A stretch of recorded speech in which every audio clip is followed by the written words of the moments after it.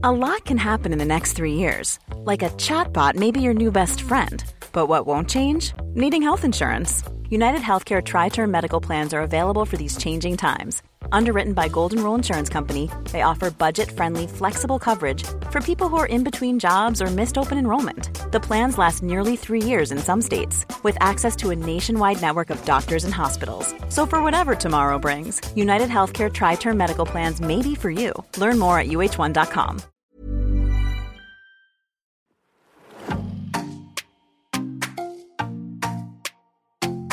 Hi guys, welcome to another episode of Slay in Your Lane, the podcast. I'm Elizabeth Ufebenene. My name's Romy Adegake. And today we'll be talking about a range of topics, as we always do. But before we get to that, how are you, Yomi? Ciao, I'm tired. I'm not even going to lie, I'm so tired. It's been such a long week. Like, I feel like the world has, like, inverted commas, pressed play, and, like, it just feels a bit early. Like, it feels a bit premature to me, to be honest, for us all to be getting back to business.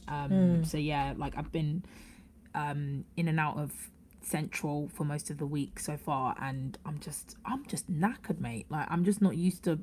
I haven't properly, like, had to leave Croydon, which I've now accepted isn't part of London, pretty much, because obviously, like, the journey is, like, I'm really starting to feel it now that it's been so long since I've had to go to Central. But yeah, I'm just not used to it anymore, and I'm super tired. It feels like the world's starting again. How about you, Paul?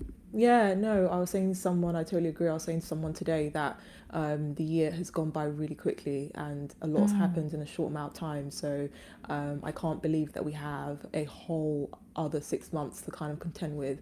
So I just pray that it's nice to us. Please. And have mercy. Yeah, exactly. We can't cope. But something that did catch my eye that you did send to me, which I did think was a bit weird at the start, was the August Alsina conversation that came out last week.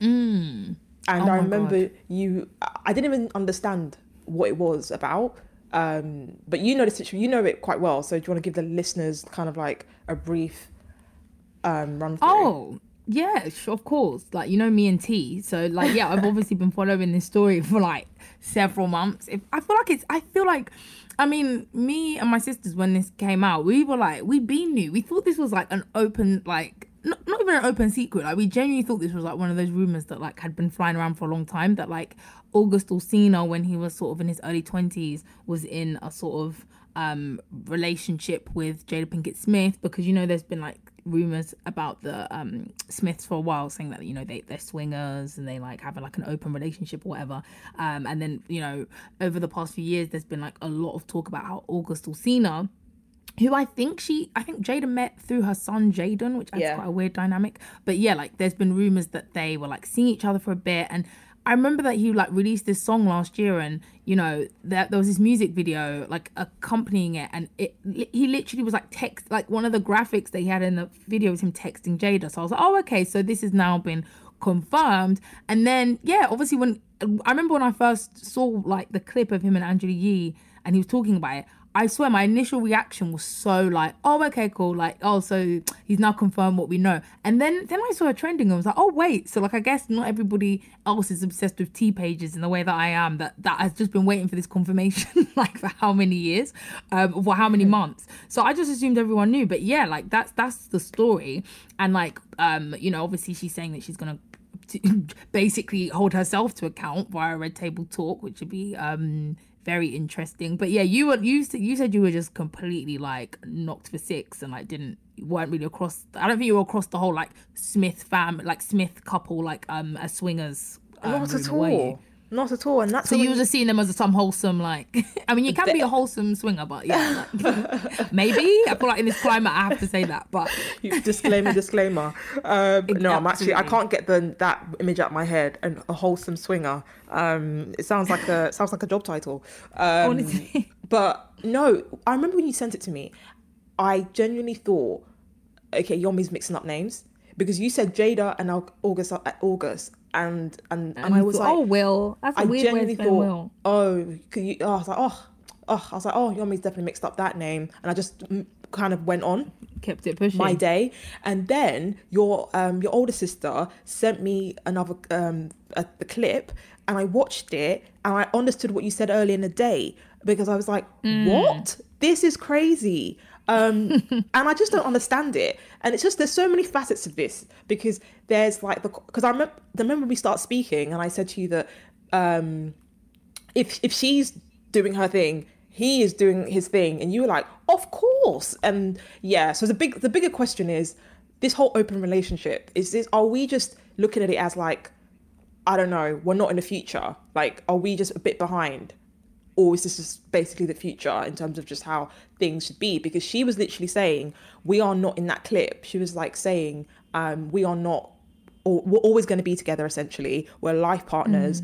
Is that just the way things are going to be? What are your thoughts on open relationships? Could you do it? Could you not?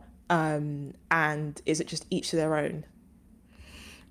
I mean, I love the fact, again, you're like asking this as if you do not categorically know the answer. This is why we need to start getting people in, because honestly, it's just gonna be like, I think you know damn well what my views are, but it's like, I definitely feel like it's each to their own, for sure, like 100%. Like, I feel like, do you, like with Jada, when she was like, she's coming to, you know, spill tea on herself in terms of like, you know, at the red table or whatever, like, I felt like, you know, clearly she feels like, I feel like she's able to hold herself well, I haven't watched it yet. It hasn't even come out yet. It hasn't been done yet. But like, when it does come out, I feel like clearly she knows what she's doing, and it feels like there's been some sort of arrangement and understanding that they have. And for me, I'm like, if that works for you guys, do you, boo. Like, that's completely up to you. Like, you know, variety is the spice of life or whatever. So fair enough. Yep. But as for me and myself, I'm literally like, I saw someone online being like, they're a monogamy merchant, and I was like, oh, that is me to a T. Like, I'm very like casual generally. Like, I'm not someone that's like, oh, I've gone on a date with this person, therefore they're my husband. In fact, I'm the complete opposite to that. But once I'm in that relationship and that line is drawn, then it's like, that's it. Like, it's literally, there is, if to me, I'm very in or out. Like, if we're gonna be seeing other people, talking to other people, that's absolutely fine. I can very much compartmentalize to make that work, but I would just not be in a relationship. The minute I'm in a relationship, then it becomes, I don't believe in like, oh, exclusive, but we're like talking to, like, do you know what I mean? I don't believe in, oh, exclusive, but we're not going out. Like, that is rubbish to me. I'm like, well, either in a relationship where we're not even going to look at anybody else, we've even got to be careful about whose pictures we're liking and why. But yeah, it's either that or it's absolute like singledom. Do you? So yeah, what about you? Let me ask this question as if I've never had this conversation. Like, what are you thinking?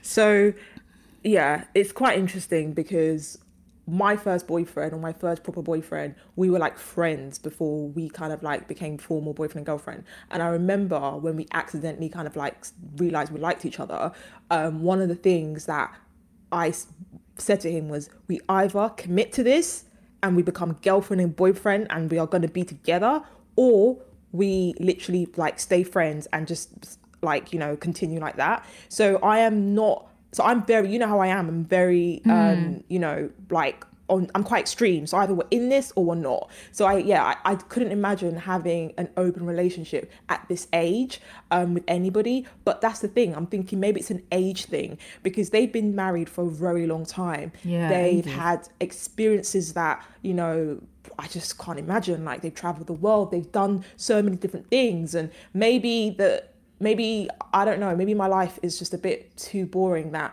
you know, I'm holding on to this, you know, straightforward, let's just be together forever, like fantasy that probably doesn't exist, like in terms of just being together with one person forever.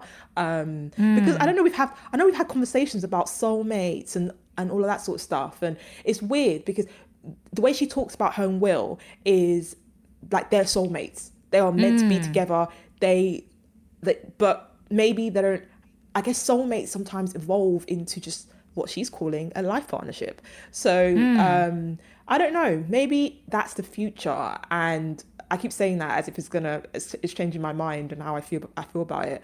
But I'm trying to play devil's advocate in this situation. When I say this, I'm literally going, we don't believe you. You need more people. When I say I don't believe you, I'm just not, that's true. Fair enough. Like, I know theoretically you believe this, but I'm like, sis, I've known you way too long about age. You'll be 80 years old and still ensuring that. I don't know what the grandma equivalent of Instagram would be, but like I just know that you'll still be checking that. I think they've stopped that thing where you can like, I'm on Instagram enough to know, to be honest, because you know how I use that platform. I just post and go. But I'm like, I remember there used to be that thing where it was like you could see what people had liked. I think they've got rid of it. Yeah, they got rid of it. Right. So I'm like, I just know that like at 80, at 90, like whatever, if you're catching your significant other then in the wrong comment section, I just know what you're like. Like I get what you're saying though. I think we're trying to be quite mature and theoretical and in theory, yeah, I totally get like back that, but like in reality I'm like, girl, like who are you playing with? Like, come on. This is the thing, and I don't know, because the thing is like soulmates is such a, like, what are your views? I know what your views are already, as we kind of established, but can soulmates evolve in that way where you may not want to be with that person like sexually all the time? Sorry, I can't. I'm actually pathetic, but you want to be, but you've created this like, I guess, institution. I think that's the thing. Maybe I'm just too poor to understand what they're doing, like, because they've created this Hollywood institution. So divorce is going to probably be more expensive than the rich live a completely different life, innit? Exactly. Different priorities. It's very much uncoupling. Like, do you know what I mean? Consciously uncoupling, which, to be fair, a conversation for another day. Even my broadcast, I'm on that. I'm very much on a unconscious coupling. Let's still be friends and like let's still be in each other's lives as we move into these next phases with other people. Like I'm on that hippie shit. But in terms of like soulmates and all that thing, it's funny because I think if anyone was ever to kind of potentially find themselves in that kind of position, like of being like, able to have like a significant other that I felt was my soulmate and like have other people fulfill other purposes, then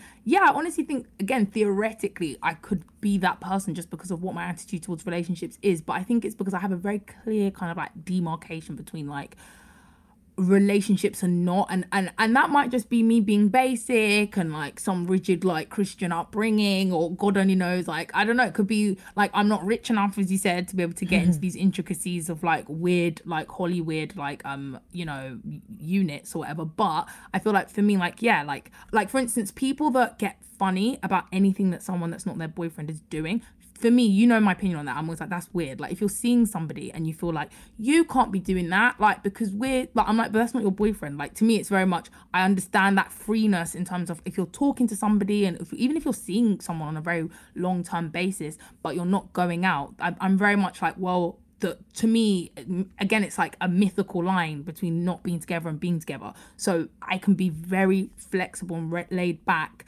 That all sounded completely wrong. I'm like in every context, but in like I can be flexible and laid back in terms of like whether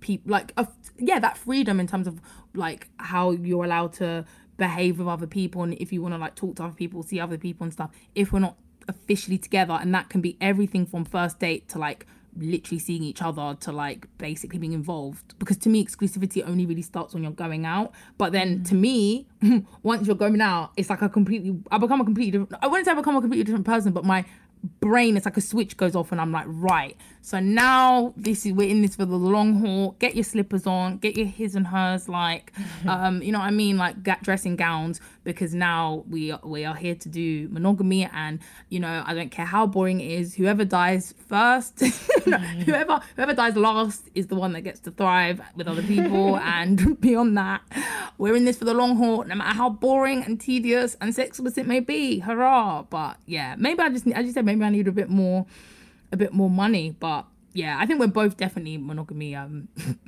merchants when it really comes down to it.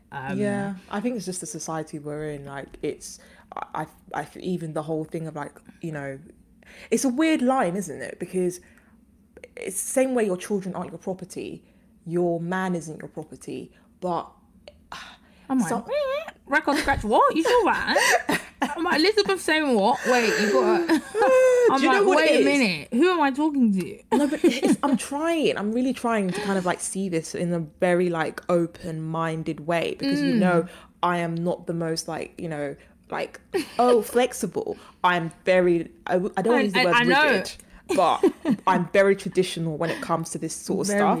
But then, you know, don't I surprise you sometimes, because sometimes you I'm just definitely like, do, yeah. oh, Sometimes you know, you're just on some next like left wing, like not left wing, just left tip, where just like, anyway, actually maybe I don't want that at all, and I'm like, exactly. what? Sometimes I'll just go, oh, I don't think I want to get married. But it's so weird, because I've seen someone for like a year and a half, and everyone would be like, aren't you guys like boyfriend and girlfriend? And go, no, we're not boyfriend and girlfriend. So I don't know, but then because I knew that if I want to be his girlfriend, I could have been his girlfriend, that I was so kind of open to just, you know, seeing what happens. But looking back, I do think it's a bit crazy to continuously see someone for like that long, and there's no like sense of like, oh, is this going somewhere? But I think it's age it's as not well. crazy when you're 21, exactly. True. And you've got all the time and all the eggs and all the eggs in baskets, eggs in wombs, like eggs in just every flipping sense of the word, to just waste time and just like whatever. Whereas like the older you get, like the more, I don't know. I think a lot of girls as well, like we tend to kind of like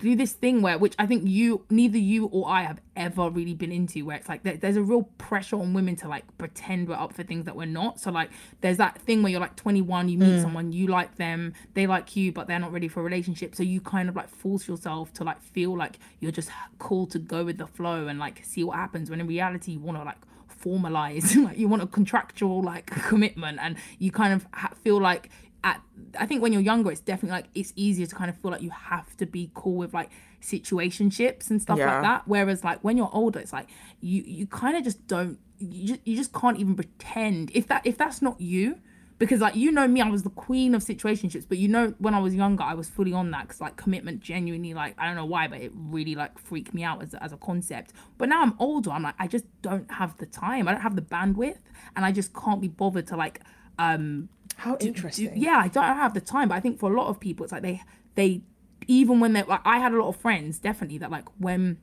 it came to like meeting guys and stuff, they'd like them and they'd potentially want something more, but they felt like if they articulated that, they'd scare them off.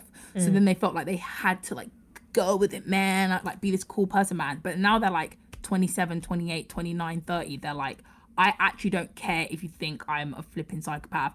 I'm trying to get married in the next year.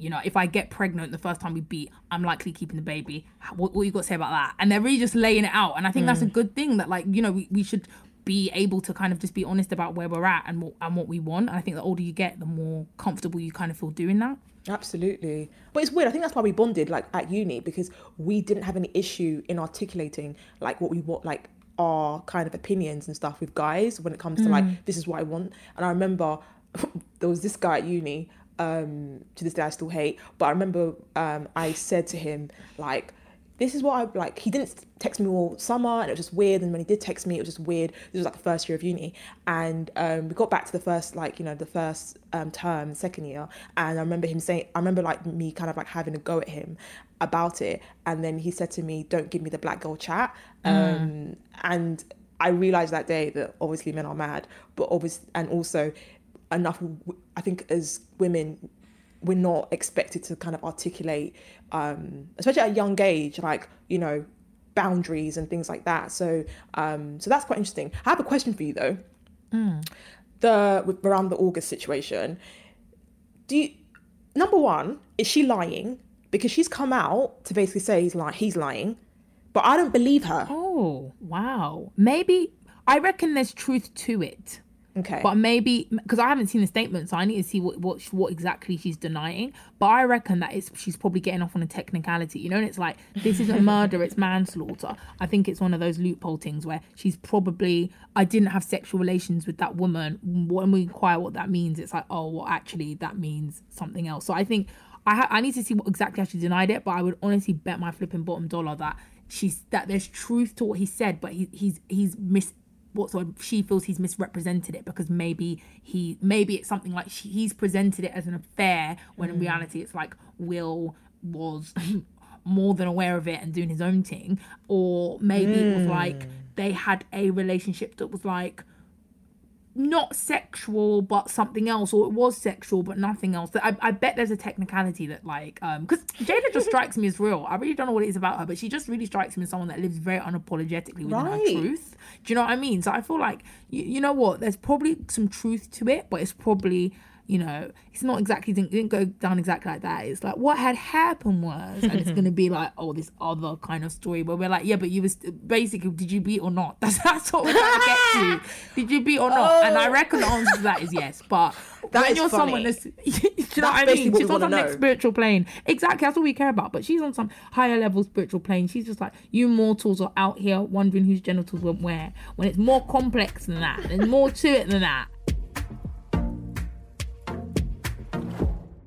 So our next topic is the idea that loads of voice actors have been stepping down from various roles because of I guess the Black Lives Matter protest, general racism that's always pre-existed. But I think the actual like kind of spark for these moves has been the Black Lives Matter protest. Lots of white actors that have voiced for, in some cases, like for decades, black characters, the white voices behind them have decided to step down. So that's been Jenny Slate from Big Mouth, the guy who voices Cleveland on the Cleveland Show, who's been doing it for 20 years, the guy who voices Dr. Hibbert on The Simpsons, who's been doing it for longer. They're all stepping down.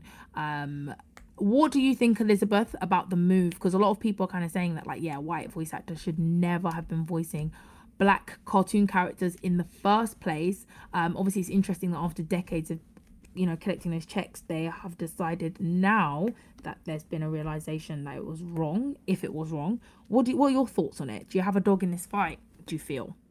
Yeah, the thing is, like, it just feels like such common sense that, like you said, like, it's like, what is the fight? Do you know what I mean? Like, it just feels so straightforward. Like, it makes sense. But I think because the world sees, like, white people, all the lens in which we do everything in this world is through white people, it's through whiteness, it's through, you know, being a man, like all of these things, that I'm glad that we're starting to really question things that have gone on kind of challenged for years. So absolutely, I think that, you know, we're seeing all these little, you know, people interrogating all these things, and I think it's a really good move that we're starting to move away from what we've always deemed as normal. So yeah, that, I think that's honestly, that sums up my view on it. How about you? What are your thoughts around it?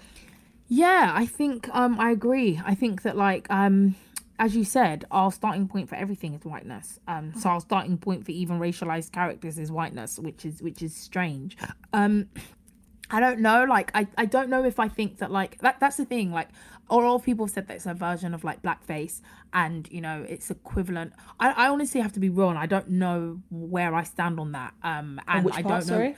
Like, so some people sort of suggest that, like, white people voicing black cartoon characters is, like, equivalent to blackface, which I genuinely don't know, because I think blackface, sometimes, like, when we discuss what blackface is, like, blackface obviously, like, you know, is very much, like, leaning on, like, is, you know, there's obviously the literal, like, act of blacking yourself up and, like, using it to, like, basically portray, like, racialized and racist stereotypes of black people. And, like, I can completely understand the logic of why voicing black characters can be within that realm if you're having to, like, do you know what I mean? Because obviously if you're voicing a black character, it's like there are often certain like stereotypes and, like, just, you know, like tropes that you may feel like you lean on to you know, create that, the character of that voice. But then obviously it's weird, like with characters like Dr. Hibbert, I don't know if I feel, that's why, like, honestly, it's kind of a difficult one to really know. I know where I stand, but to try and work out how I get to that conclusion, because I wouldn't necessarily say I've looked at Dr. Hibbert and been like, this is like a racist, like, parody of, like, blackness, because I didn't, like, didn't watching it when The Simpsons, I didn't when watching The Simpsons when I was younger, and you know, it's been a while because The Simpsons really turned to shit, but, like, yeah, like, I don't think I would necessarily think that now. I don't think, however, it has to necessarily be doing that for people to not feel like it's wrong. I think probably for me, where the kind of, like, real, same thing with cultural appropriation, to be honest, I feel like my real issue with most of these things is just the lack of opportunity. I don't know that if, like, you know, I don't know if basically, like, there were loads of black actors voicing black parts and voicing, like, various parts, like in cartoons, in film, whatever. I don't know if I'd be as kind of like, this is something that, like, needs to change in this way. I think my biggest concern, to be honest, is always, like, the lack of opportunity and the fact that, like, white people get to depict themselves in cartoons, and then also like get to depict black people in cartoons, which is imbued with a very problematic history anyway because of blackface. But in and of itself, I feel like in this time, you know, for instance, the character in Big Mouth wasn't necessarily like as far as I'm aware, no one was really complaining about the depiction. It's just more the fact that like, okay, but how many biracial women are actually like voicing cartoons as we speak? Same with like, there was a character in BoJack Horseman where, you know, a character was an Asian character was voiced by a white woman. How many, do you know what I mean? Like, how many Asian women are voicing their like Asian characters that represent their own experiences, let alone white characters? Is you really don't see like a black, like a white cartoon, and you know, when you see the voice behind the cartoon, it's a like black person. It's just not a reality that we'd have to like contend with. So yeah, I think an easy way of arguing it would be like, oh, it's you know, a lot of these depictions are like stereotypical and like problematic. But I think the argument's almost more complicated because they're not always. With things like Apu from The Simpsons, yeah, it's like a very clearly like racialized and problematic like depiction, but they aren't always. But I think for me, one of the biggest issues lies in the fact that like, okay, but black people we're not even given the space to like represent ourselves. So where do we go from here? Like, if we can't even get like work representing like black cartoons, then do you know what I mean, let alone white ones, then it just means that like, yeah, again, we're relying on white people to kind of like represent and present the black experience.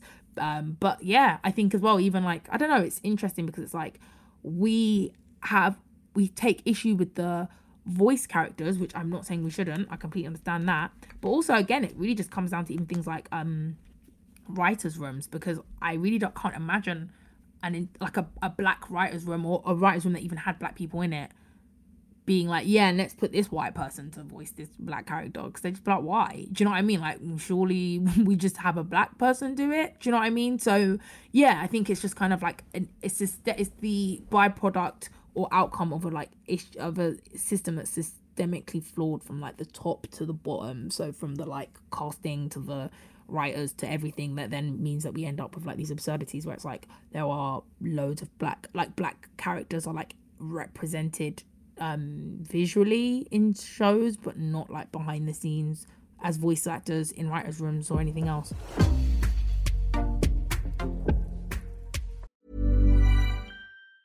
A lot can happen in 3 years, like a chatbot may be your new best friend. But what won't change? Needing health insurance. United Healthcare Tri-Term Medical Plans, underwritten by Golden Rule Insurance Company, offer flexible, budget-friendly coverage that lasts nearly 3 years in some states. Learn more at uh1.com. Hey, I'm Ryan Reynolds. At Mint Mobile, we like to do the opposite of what Big Wireless does. They charge you a lot, we charge you a little. So naturally, when they announced they'd be raising their prices due to inflation, we decided to deflate our prices due to not hating you.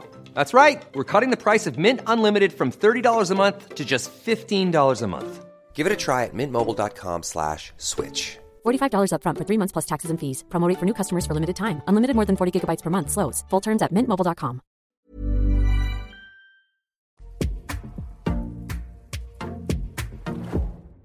So our next topic is on the brand Boohoo, which has kind of blown up this week over allegations of low pay and poor conditions at the factory in Leicester.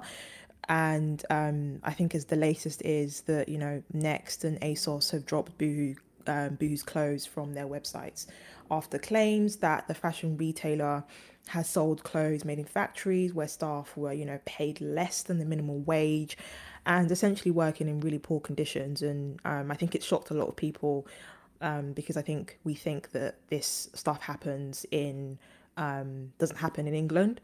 And I think it's quite personal because, you know, we all over the years have, you know, used either Boohoo or sites like it, and, you know, and it kind of speaks to a bigger conversation around our relationship with fast fashion, and just, yeah, I think it's had to kind of, you know, be brought close to home for essentially people to really kind of, I guess, care about how clothes are made and, you know, who who's making them and the conditions around that. What are your thoughts, Yomi, around this situation? So I know it's a kind of like fast moving situation, but what were your kind of thoughts when it first came out? Yeah, I agree with you that like it's not something that we really think about, like sort of taking place like pretty much on our own doorstep. And yeah, it's kind of like it's been interesting to see how like other brands have reacted, like with Next and ASOS kind of like distancing themselves from Boohoo as a brand. And I think it's going to be very much part of like a domino like effect, because we can't be under any illusions, and I feel like no one is, that like this is like an isolated like Boohoo only incident. It's probably likely that like it's affecting other fast fashion chains, and people with like companies like Next and ASOS, and I think Zalando like moving away from being affiliated with Boohoo and giving them like a platform and selling their stuff. It'll be interesting, I think, to see how like influencers and people that kind of like work in that space react, and whether they feel like a need to kind of like call them out, or not necessarily call them out, distance themselves from them, because I do think that I'd be surprised if because obviously Boohoo like owns everything as well. I'm aware. It's like Boohoo is owned by people that own like loads of other like of like fast fashion brands.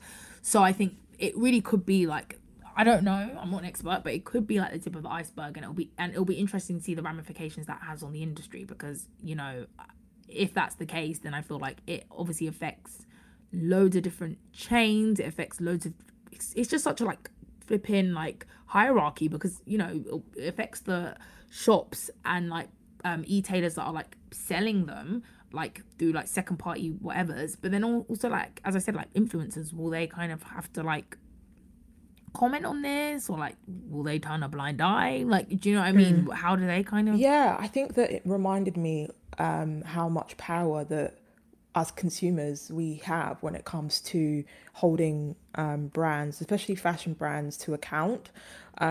This whole situation reminded me of like years ago when footballs essentially were being made, as in like the actual football in football games being made in like kind of like over like I guess sweatshops in other parts of the world, and there was a stand that there was a campaign against that. So the leather football that you could buy but also was used in big Premier League games and like Champions Leagues were being made like in abroad with really bad work conditions, and it took like a dedicated campaign for that to be kind of overturned.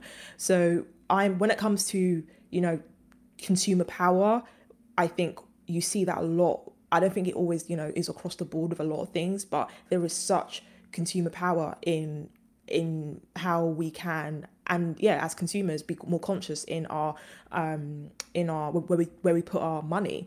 So I think it reminded me of that kind of campaign, because the Premier League and all these football is kind of better off because of that. And I think that I hope this isn't kind of like a flash in the pan, and it's that people are a nice pretty statement by Boohoo and even ASOS. Like nobody is exempt from this situation. I feel like we've created this monster of fast fashion, and we've all kind of partaken in it in various ways. If you're going into Primark, it's crazy because I couldn't wait to go to Primark when it opened, because I was like, oh my god, I need this. And we've all kind of do you know what's interesting as well?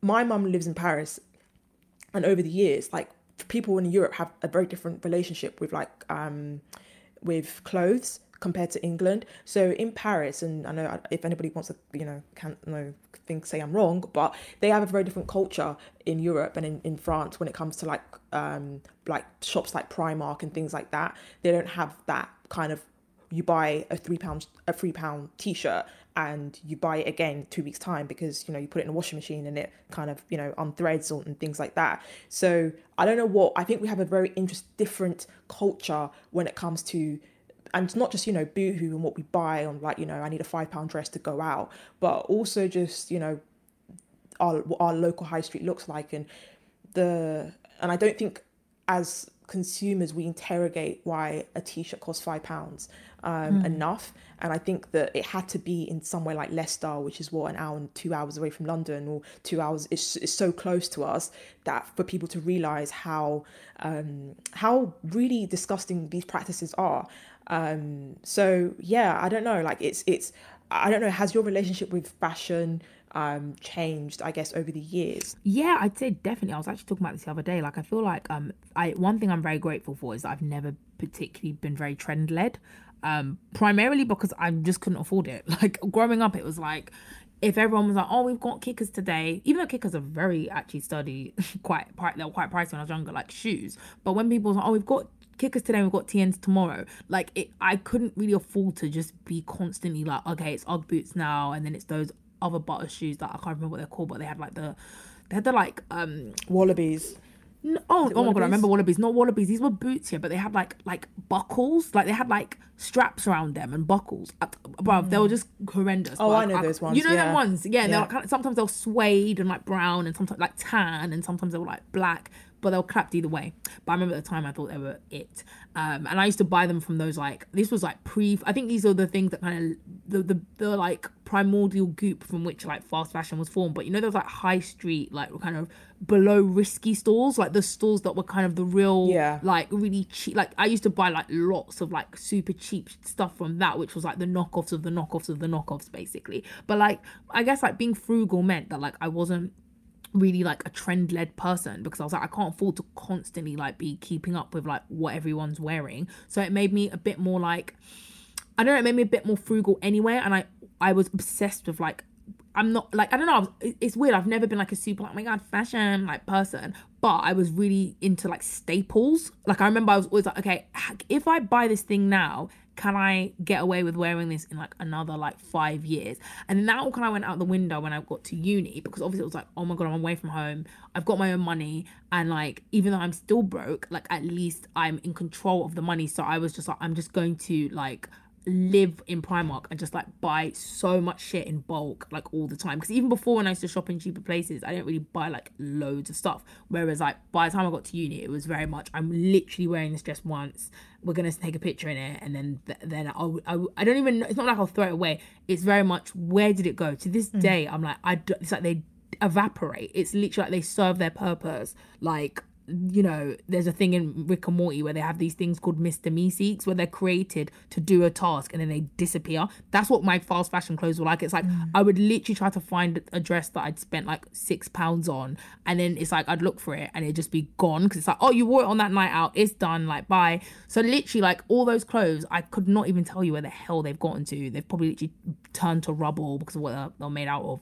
But like now I'm older, it's kind of like I'm back to how I was like in like secondary school, which is just that like, again, I'm not massively like trend led. I'm very much like, I like this thing and I can imagine myself liking this thing for quite a sustained period of time. And I wouldn't even say my original kind of push for that was like being ethical, honestly. It was just kind of like frugality, and just also, I don't really like having too much stuff in my house. So just trying, like, you know, as Nigerians, we like to hoard. I think that's just like a diasporic, not even diasporic, that's just an African thing, I think. we just like to hoard stuff and like keep things. So I'm like, I've for a long time been trying to like turn away from that. But because I know that like I don't have the space in my bedroom to like just have bare clothes that I'm not going to wear. So like, yeah, but now I'm like even more trying to be a bit more conscious and wary of being like, you know, like I think I told you when there was that whole no shops November, like no shop September movement, I was saying to you like, what people it was like, oh, we're gonna try and like we endeavor not to buy anything for the whole of September. I was like,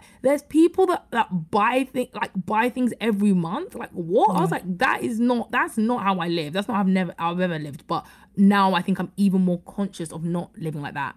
But to be fair, we do get sent a lot of stuff, and now I'm trying to make sure I actually like repurpose that as well, and like actually like send that to places, and make sure again that that's not part of a cycle of like wastefulness.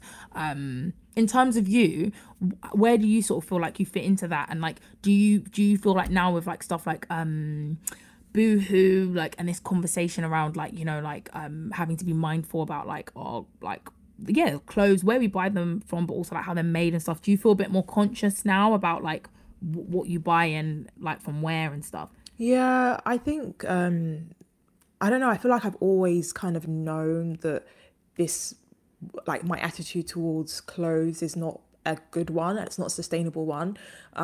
So I have this thing where, like, I'll wear something, you know, a couple of times, and there's a running joke between Yomi and I that it becomes like house clothes. So I don't necessarily, you know, throw them away, but I kind of, you know, relegate them to stuff I would wear in the house or down, you know, going down to the local shops or anything, but not wear like properly. And then I'll just buy new clothes to replace that, which isn't great. And it's something that I definitely want to kind of, you know, I was looking at my wardrobe the other day and I was like, I have too much stuff and I definitely need to kind of go down that minimalist route, which is just much healthier, and it's just, you know, buy something good once, the quality, and you don't have to keep buying over again. So I'm definitely, because I'm, you know, older, trying to be more mindful with that. And I think this story around Boohoo and the factories in Leicester has definitely, has definitely kind of exacerbated that feeling of like, Elizabeth, you know, your relationship with clothes isn't probably the best. You described someone that basically, you know, buys clothes quite often throughout, and I'm definitely one of those people. There's an app there's a friend of mine who runs an app called a company called Buy Rotation, and it's all about, you know, peer-to-peer lending. Heard of that. That's so cool. Yeah. Peer-to-peer renting of clothes. And I remember when, you know, I first met her, I admired what she was doing, but it's just something that it resonated with me whatsoever. And I guess that was December. It's taken me, I would say, even before this situation with, you know, Boohoo, to kind of come round to actually wearing someone else's clothes, not as a, you know, as like a, I'm renting it. Like, it's a weird, and I think that fashion and all of that sort of stuff is going to go down that route, because we waste way too much, like from food, from clothes to shoes and like you said, when you get sent stuff, it's just, everything is disposable. And it's a bit, I don't know, it is just, I don't know, it's a sad day when this is happening, because people are getting paid like below minimum wage, and it's just so not good enough. It's not good enough from Boohoo. I don't want to see a pretty statement that, you know, that they're re-looking at their supply chains. I'm happy that, you know, ASOS has turned, and ASOS and Next have re-looked at, they're saying they're dropping their clothes out, but also ASOS need to look at how they're doing their stuff as well. Everybody, there's chains of just, you know, complicity that we all kind of, you know, have contributed to. So I'm very happy this conversation is happening, but it's sad that, you know, there are people in this country who are getting paid £3.50 per hour and they feel like they have to be paid that. So it's quite shocking, and I think it's definitely gonna hopefully change people's opinion. So now it's time for Slay in the Week. I feel like it's been a while since we've had a positive one. So this is definitely like a welcome one. So our Slay of the Week is Jedediah Duyele, who runs Loud Brand Studios, and her PR, Aman Layla. They've had an incredible few days. Essentially, keep calling Polly at the mouth. Essentially, Polly, I'm going to call you Polly because that's her nickname, guys, but you already know that. What's the story? Why has their week been so good? Or the past few days? So it's quite crazy because I haven't been online that much, but every time I did go on yesterday, there was this story that just kept on gathering momentum. And it was a story of a London-based designer, as Yomi said, whose dress was being worn by Kylie Jenner. And first and foremost, so she, you know, Kylie's taken this beautiful like image. She looks hot. She looks really, I was literally like, fair enough, girl. She actually looked really good. Her boobs were just, I actually was like, wow, like she just looked like it was just looking great. And that dress just made her look amazing. Like it just felt like a great partnership of just like, I'm wearing this dress. So she basically wore this beautiful dress, and it was from, you know, London-based fashion designer. And it kind of blew up. People were saying, why aren't you tagging Loud Brand Studios? People accusing Kylie's mum, Kris Jenner, of essentially like blocking blocking blessings essentially, or people not essentially because people were tagging in the comments Loud Brand Studios. And so then Kylie was accused publicly, from my understanding, of not only tagging the brand in her actual picture, but then deleting and removing comments that tags the brand also. So that kind of went super viral because it became, we've just come out of, people really kind of holding brands to account around, Black creators and things like that. So and by come out of, I don't mean people forgotten, but we've kind of hit the, I would say, peak of it essentially. So people obviously still have that energy and was like, okay, cool, why aren't you tagging this brand? Long story short, Kylie came out and was like, what are you guys talking about? Not only do I love this brand, like I've never essentially would go out of my way to kind of, block their blessings and not tag them. And the brand has been featured everywhere. The whole story has kind of gone super viral. And, Iman Layla, who is a PR influence manager, has been kind of behind getting her visibility, getting the brand and the brand and the fashion designer visibility across everything from Vogue to I don't know, literally Daily Mail and all of these different platforms. So it was a brand a couple of days ago I'd never heard of, and it's a brand now that is on the top of everybody's mind. So it's amazing that, there's 2 Black women that are part of this and are, that have, essentially kind of created this kind of mad, amazing experience. And one thing that I think was really, really amazing was the fact that obviously there was a lot of kind of obviously a lot of people sort of tagging Kylie and sort of getting ready to drag. And I think what was really good about how the situation was handled is that Loud Brand Studios and Iman and Jedediah made sure it was just all positivity. They made sure that they didn't kind of hop on that wave of pushing it into negativity and being oh, why aren't we being tagged? The internet kind of had its stance and kind of was really kind of getting annoyed and stuff. And I'm not even saying that that's the wrong thing, I guess, but I think it was really amazing that they kind of continue to push positivity, and that obviously the situation was resolved, but throughout it they were very gracious and very they were just very gracious throughout. And I think that is the key to good PR, because it can be very easy to get wrapped up in what Twitter's saying and kind of start dragging Kylie as well so that she deletes the picture. Do you know what I mean? But I feel the way that they handled it was very much love to everybody for having our back. Also love to Kylie for wearing the dress, which was a very good kind of response. And shout out to them. And literally, I mean, I would say let's go and come on, Elizabeth, for our next outing. Let's go and get our dresses. But I think it's sold out. I literally think it's sold out now. But I'm definitely gonna sign up and subscribe so I can get my notifications for when it's next in stock, because I don't have those boobs. They don't sit quite like that. But I'm not gonna lie, girl's gonna try, because that is a look. So yeah, definitely.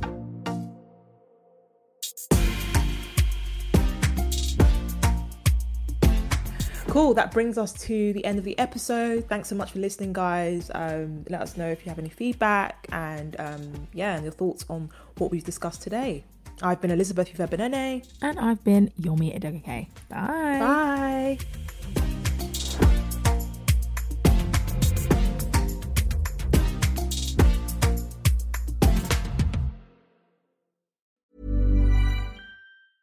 A lot can happen in the next 3 years. Like a chatbot may be your new best friend. But what won't change? Needing health insurance. United Healthcare Tri-Term Medical Plans are available for these changing times. Underwritten by Golden Rule Insurance Company, they offer budget-friendly, flexible coverage for people who are in between jobs or missed open enrollment. The plans last nearly 3 years in some states, with access to a nationwide network of doctors and hospitals. So for whatever tomorrow brings, United Healthcare Tri-Term Medical Plans may be for you. Learn more at uh1.com.